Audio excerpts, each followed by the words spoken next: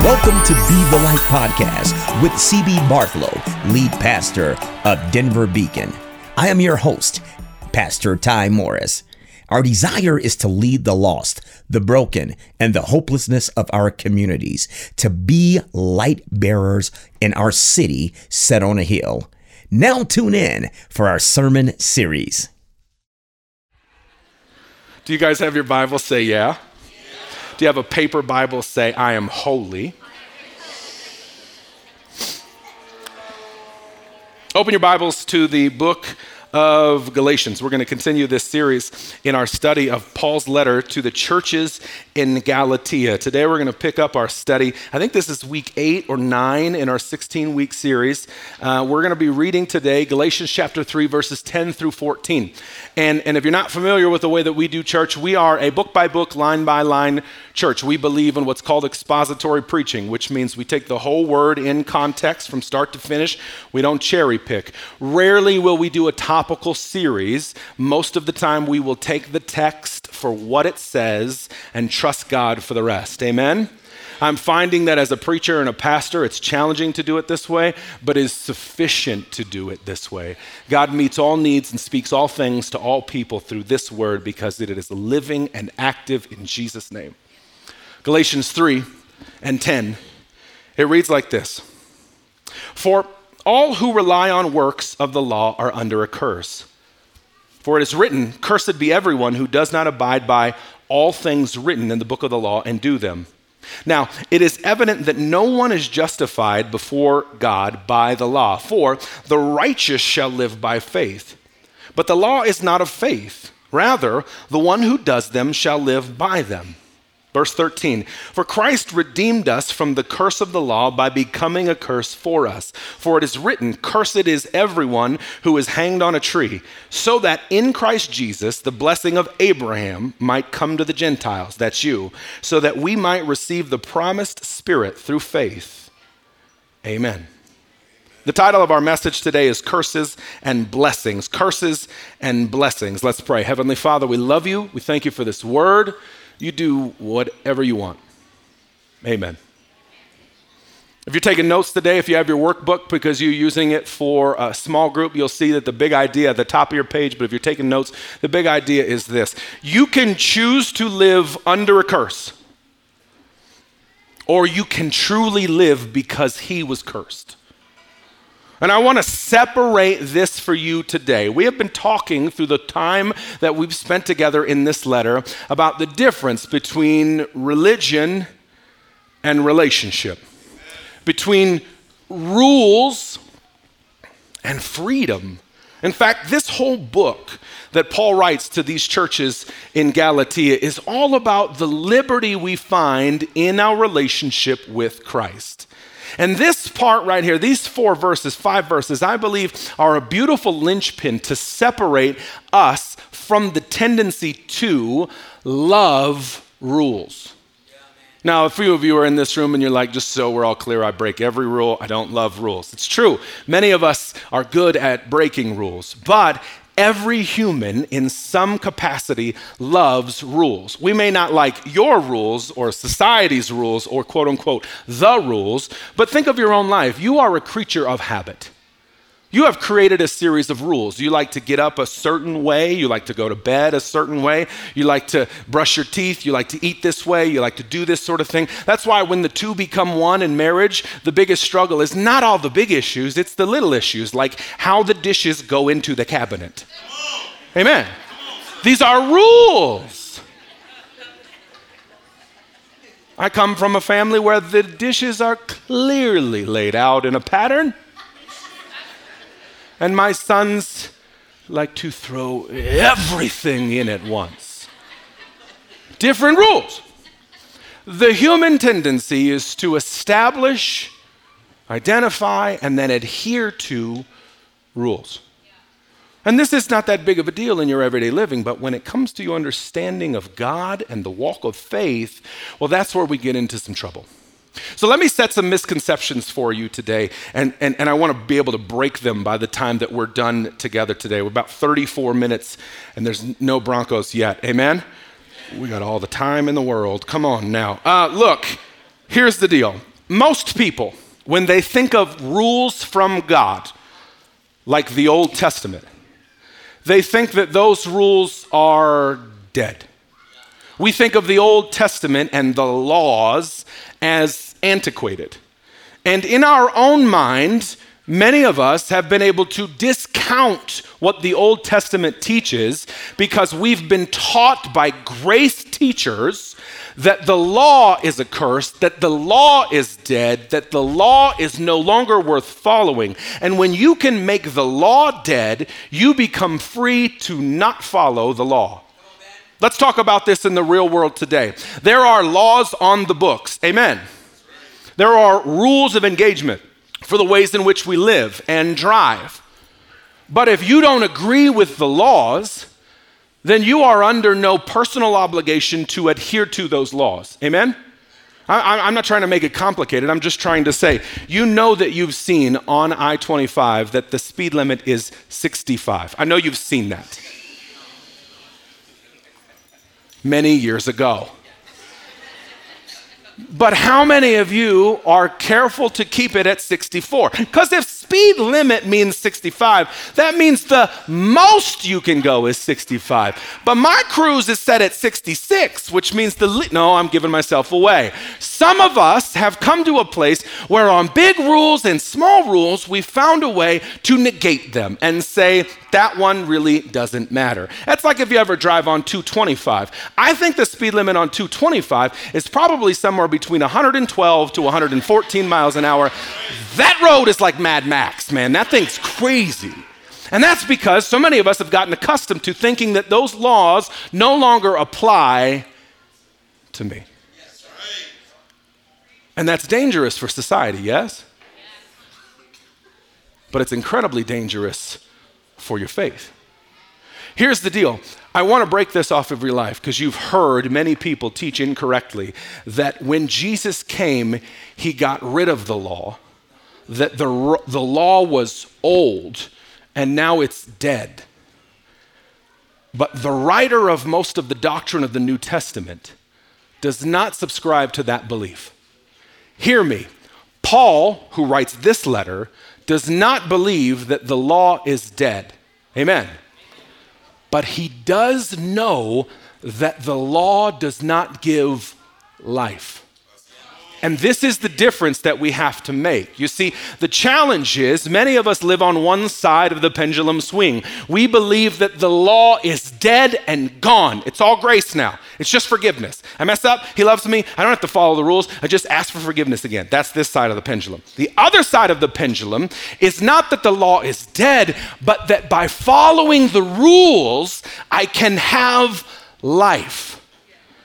This is where many religions, even those who call themselves Christian, lose their way because they establish a works-based faith or a system of religious ritual that says if you will adhere to, if you will practice, if you will honor these steps, then you will earn God's favor. You said, that's wonderful. I'm not like that. I don't live like that. Yes, but how many times have you felt guilty for a thing that you did, and instead of running to your prayer closet to lay it out before the Father, you tried to do a good deed to make yourself feel better? Have you ever done that before? You ever made a mistake and then tried to cover it up by being nicer? Right? You fooled us, for sure. But you have not fooled the King. And so when Paul writes this letter to the church in Galatia, remember that he's writing to combat a false teaching that is bringing people in, inviting people in to re-practice some of these old rules and laws. And the language that he uses in this text is incredibly important and we can't miss it, okay? Verse 10, what he says is, for all who rely on works of the law. So first point, if you're taking notes, what you rely on matters. What you put your trust into matters. What you lean on, what you hold on to, what matters to you matters to God. And so Paul is writing to the church and he says, it's not that the law is bad, it's that if you rely on practicing the law, well, you're doomed. It says it right here, verse 10, for all who rely on works of the law are under a curse. And you said, how could I be as a Christian under a curse by doing the right things? Hear me, it's not doing the right things that make you cursed. It's believing that doing the right things makes you blessed that makes you cursed. Oh, can you see this? You see, the walk of faith with Jesus is believing that I'm blessed, believing that I'm righteous, trusting that he's made me justified. And that trust empowers me through the Holy Spirit to do the right thing. Amen. But the problem is that most of us want to do the right thing to convince God that we're good. We're relying on the rules to build the relationship. But the gospel is relationship to better live out the rules. It's a nuance, but boy, if you miss it, you'll continue to stumble into feeling bad about your mistakes and thinking that God is mad at you. Ready? He's not mad at you. When you make mistakes, he doesn't change his mind about you. He never changes his mind about you. Did you know that? Hear me. You can't undo the promise of Jesus Christ. I hope that every one of us gets this today, because I know what you're saying. Well, there's a few things. No. There's not a few things. There's no things that overcome the blood of Jesus Christ. Because if there were a few things that could overcome the blood of Jesus Christ, then there would be commensurately a few things that could renew the blood of Jesus Christ. If you could negate his love, then you could earn his love. You can't earn his love, so you can't break his love. Come on, somebody. I hope you're with me. I'm teaching today. This stuff matters to you. You need to have freedom and confidence to know that once he says you're righteous, guess what? You're righteous. Even when I mess up, yep. Even when I fail, yep. Even when I'm disgusted with myself, absolutely. Now here's what you need to know. These laws that Paul says you can't rely on as a means to be justified, these laws are still important. They still matter today. The laws of the Old Testament, outlined in mostly Leviticus, Numbers, and Deuteronomy, through the first 5 books of the Old Testament, the Torah, the Pentateuch, these laws are meant to detail who God is and God's way of living. Let me say it like this. The laws of the Old Testament are how to live perfectly before God. Okay? And there are 613 of them. They're called commandments, not negotiables. In the Hebrew, they're called the mitzvot. And they are instructions on how to be perfect. And ready? Here it is. You cannot be perfect. You can't follow them all. The problem is that you don't get to pick which ones you follow. The law is to be followed completely. That's why James, half-brother of Jesus, writes in his epistle in chapter 2, verse 10, he says the entire law must be followed. Every jot and tittle, every nuance and every remark, every little detail must be followed perfectly. Otherwise, none of it is followed at all. Let me paint a picture for you. There is a plane leaving Denver to LA for a business trip, and 2 men are going to get onto that plane. One drives from Fort Collins and the other one from Centennial, and they're both late, and they're rushing to get to the airport, and they park, and they get through TSA, and they race all the way down to the gate at B25, and one of them shows up 1 hour late. He missed the flight. The other one showed up 1 minute late. He missed the flight. It doesn't matter how much time they wasted. They both missed the flight. This is the way that the law works. There are not some laws that if you follow, you'll get into heaven. All laws must be perfectly adhered to, or no laws have been followed, and your sin has eaten you alive. Paul says, if you rely on the works, you're cursed. You said, can't be that hard. 613, let me hear them. I think I got this. Here's a few I know you're not following right now. You ready? I'm going to throw out just a couple for you. A couple laws I'm pretty sure you don't keep. Leviticus 19. Don't ever embarrass anyone, including yourself. Oh, man. How about this? Deuteronomy 13.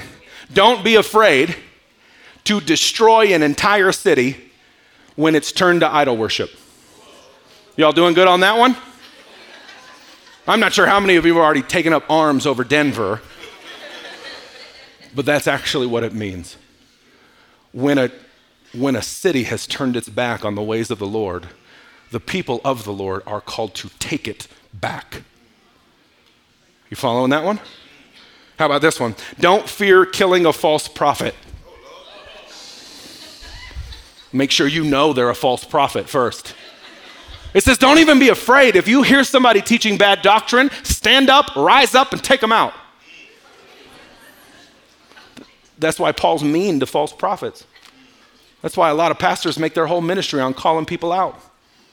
How about this one, Leviticus 20? Don't imitate the customs or wear the clothing of non-believers.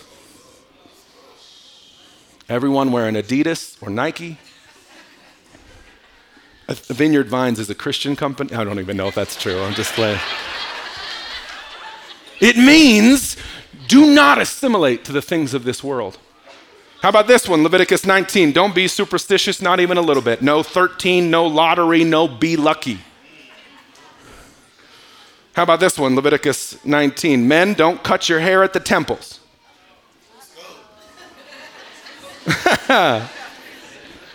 How about this one, Leviticus 19? Men, don't shave your beards.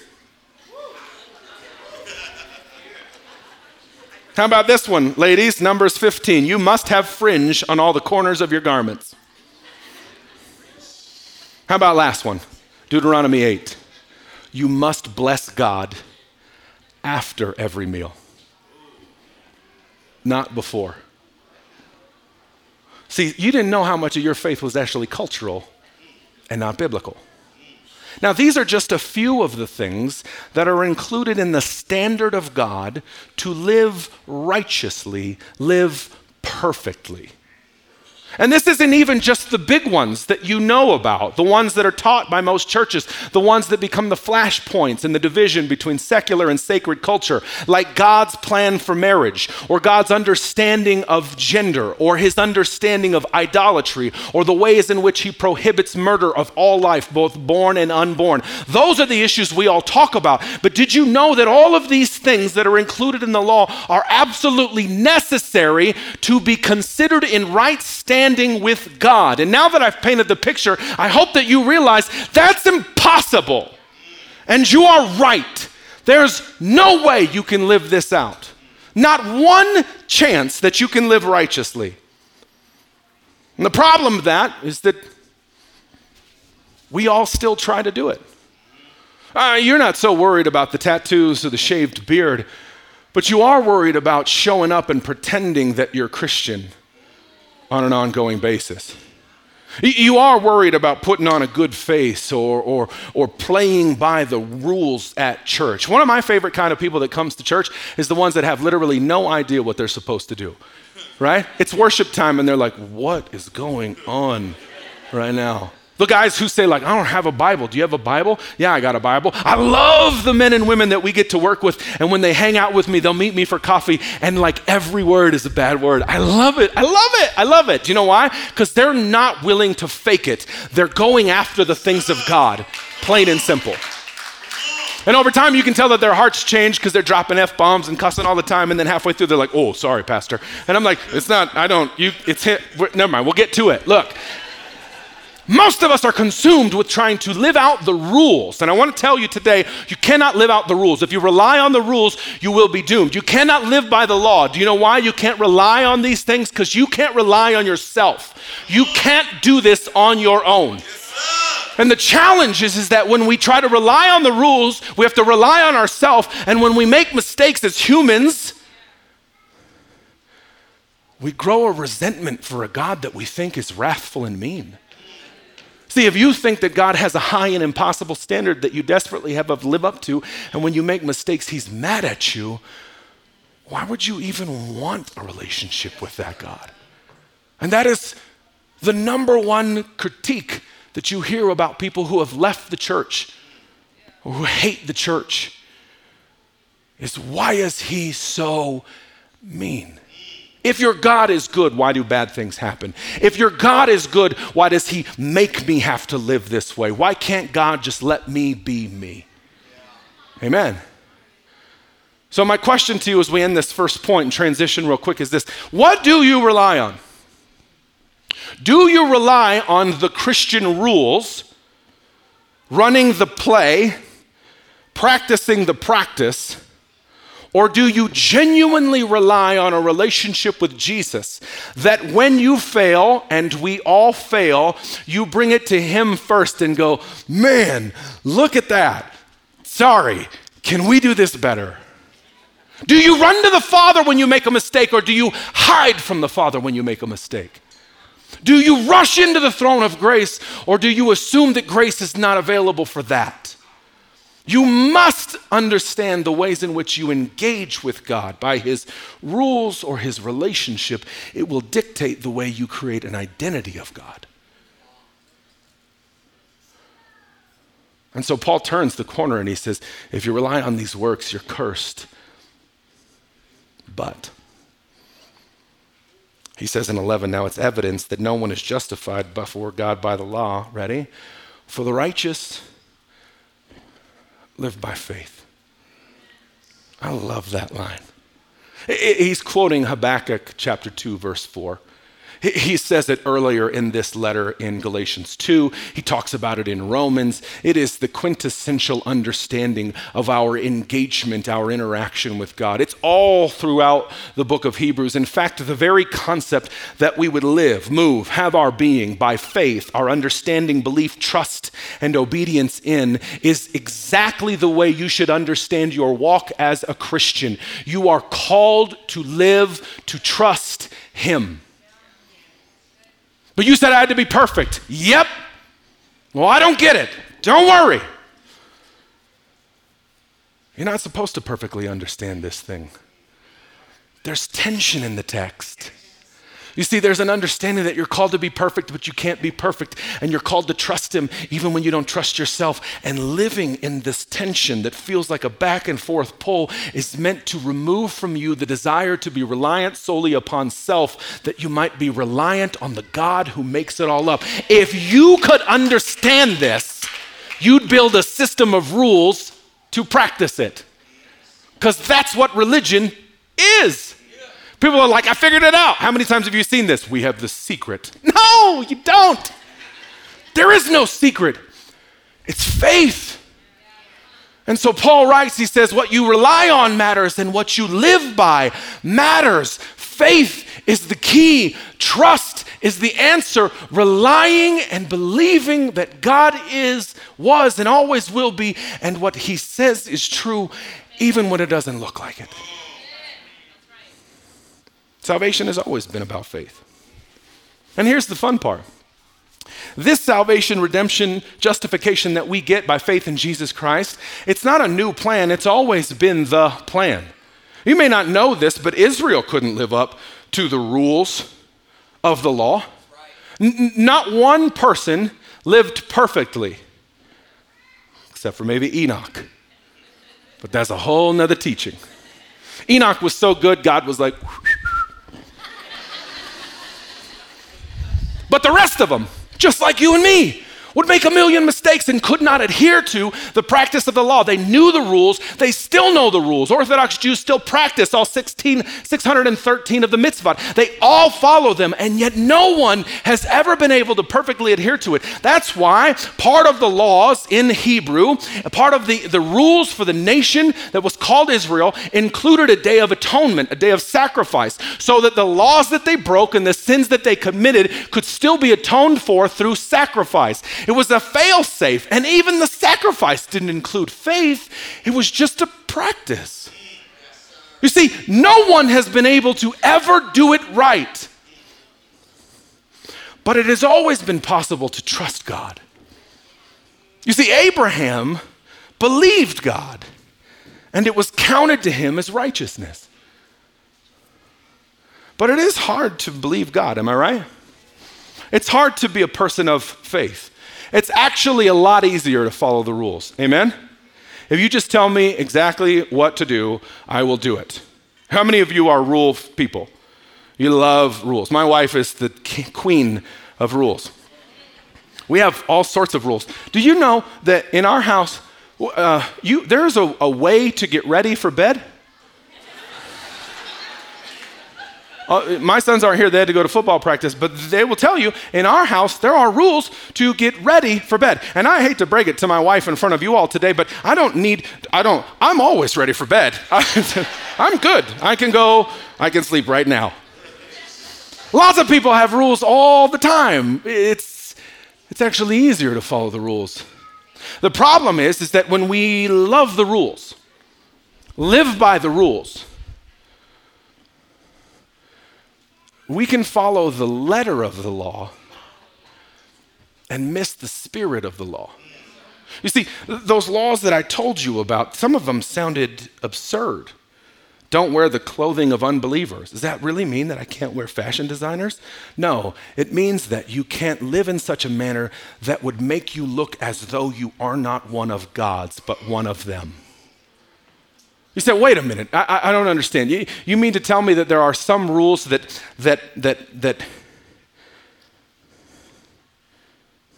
have a deeper meaning? Like the fringes on the corners of your garments. Is wearing fringe not just cool in leather, but also good in the kingdom? No, it was meant to separate you so that when people saw you, they know who you belong to. You see, many of these laws that seemed absurd to follow are absurd when you only think about the practice, but when you know the person behind the practice, they hold a whole different truth. And you don't want to fall into the trap of following rules and miss the reason for the rules. In my house, you must wash your face and brush your teeth. And if you don't know the reason of brushing your teeth, which is good hygiene, amen? You'll just do it like my 14-year-old son will do. He brushed his teeth, but not really, right? That's the problem with rules. It still happens today. You may not know this, but in most major North American cities today, there is a thin, clear, nearly invisible line of fishing wire strung along the street posts in certain areas. Oh, I'm teaching something new today. This is going to blow your mind. You will never stop looking for this. In Denver and nearly every major American city, there is something called the Eruv, E-R-U-V. And the Eruv is literally fishing wire strung up around a geographic location used by Orthodox Jews to create what's called a personal space. You may not know this, but Orthodox Jews still practice Shabbat, or the Sabbath. And the rules of Shabbat, or the Sabbath, are that you must not carry anything outside of your own home. In your home, you can carry your baby. You can carry your food to the table. But you cannot carry the trash outside your home to the trash can. You cannot carry your baby to the car. You can't drive a car. You can't carry your wallet to go to the store. You can't go to the store because that's the public space. And on Shabbat, you can't go from private to public. You must be in private. Do you know why? Because Shabbat, Sabbath, is meant to be a time of separation, of solitude, and worship. But so that families can live their life and not break Shabbat, Orthodox Jewish cultures build the Eruv. And it is thin fishing wire spread in Denver. It's in East Denver. It's about 11 square miles. And it's blessed and then declared that everything inside of the Eruv is now personal space. This is no knock on the Orthodox Judaism practice, but I need you to see this very clearly. In an effort not to break the rule, they changed the rule. So you can now leave your house and go anywhere you want in an 11-mile space. And by the way, it's the awesome part of Leedsdale, Alameda, Colorado, where that killer Target is. Do you know what I'm talking about? It's good ground. No, I get it. No, wait. The idea is that so that we don't break the rule, we will expand the ways in which we can interpret the rule. And what happens is they're following the letter of the law, but missing the whole purpose of the law. The reason for Shabbat is time with God, not time at Target. And so spreading the personal space out means that they've essentially negated God's reason for the rule. That's why people who are trapped in Catholicism can't figure out why they keep praying the Our Father and saying the Hail Mary and running the rosary, and they still feel guilty because the practice is not the same as the person. The rules are not the relationship. Hear me today. I don't want you to be the kind of Christian who follows the rules and doesn't know the Jesus who made the rules. I want to be the kind of Christian who knows Jesus. And when I break the rules, he goes, we got this, bro. I want to be that kind of a Christian. I want to be free in Jesus' name. I don't want to have to find ways to fake it and pretend I make it. Y'all with me on this? Then when you drive through East Denver,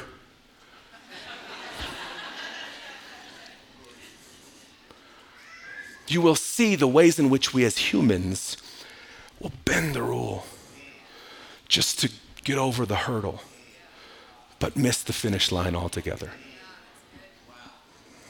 And so knowing all of this, God does something pretty remarkable. The Bible tells it in verse 13 and 14, it says, so Christ redeemed us from the curse of living under the law. My God. This word redeemed, it's the Greek word exagorazo, and it means to ransom. The actual picture here is of Jesus becoming the curse. And in doing so, the term redemption here, the ransom, it means that he paid a price for those who are slaves. This is literally what it means. It is to pay for a slave for the express purpose of setting them free. Yes, Lord. See, what happens is that when Jesus comes, he does not come that you might be touchy-feely forgiven. Amen? He does not come to fulfill the law and give you power to be obedient and follow the rules. He does not just come to do these things. Jesus comes as ransom. Jesus comes and says, how much will it cost to save them from their sin? And God lays out the price. And Jesus says, I will become the price. I will become the curse. I will become the punishment. I will become all that they deserve so that, ready, they get what I deserve. Yes, sir. That's the final picture of this verse in 13 and 14. Christ redeemed us from the curse of the law, becoming a curse for us. For it is written, cursed is everyone who is hanged on a tree, so that in Christ Jesus the blessing of Abraham might come to us. Yeah. So that we might receive the promise and the Spirit through faith. You see, the curse is our blessing. And the last two parts of this passage is really just Paul poetically showing his understanding of the scripture. You see, in just these 4 verses, Paul has essentially alluded to or directly quoted over 7 Old Testament scriptures. In just 5 sentences, he's just dropped bomb after bomb after bomb after bomb to prove to everyone in that church and in this church, hey, here's the deal. The law still matters. The standard is still in place. You can't meet it. So he met it. Believe it. That's the gospel. That's it. That's why the same concept is true in 2 Corinthians. Let me show you this to you real quick. 2 Corinthians chapter 5. You've heard this before, I hope, but it matters. Chapter 5, verse 21. It says this, for our sake, he, that's God, made him, that's Jesus, to be your sin. Think about your sin. What's the worst one that causes you the most shame? The one you regret, the one you worry about, the one you fear that if we knew we'd turn our backs on you, the one that you keep a secret, the one that you can't stop reliving, the one that you worry about, the flashback. What's the worst one? You got the worst one? You want it? You have it? You hate it? Jesus became that. Yes, sir. He says he made him that. So when he hung on that cross, it wasn't symbolic, it was adultery. It was murder. It was the selling of self. It was every lie you told and every corner you cut. It was the way you badmouthed those people that didn't do anything wrong but tell you the truth. It was the pain that you inflicted on others because you were hurt on the inside. He became that. Why would he do that? It says, for our sake, he made him to be sin who knew no sin, so that, ready, in him, that's Jesus, we might become the righteousness of God. The picture is this. There is not one righteous, not one, save for Jesus. And God reveals his law that you and I might know just how far the chasm is between flesh and spirit. He sets the standard absurdly high so that we don't just run the play and practice it to earn it and then think ourselves worthy. Then he sends Jesus, the only one who is worthy, to take all that is unworthy onto himself so that you can be called worthy. Gosh, I wish you could see just how much that he loves you. I wish that you could see just how effusive his adoration is for you.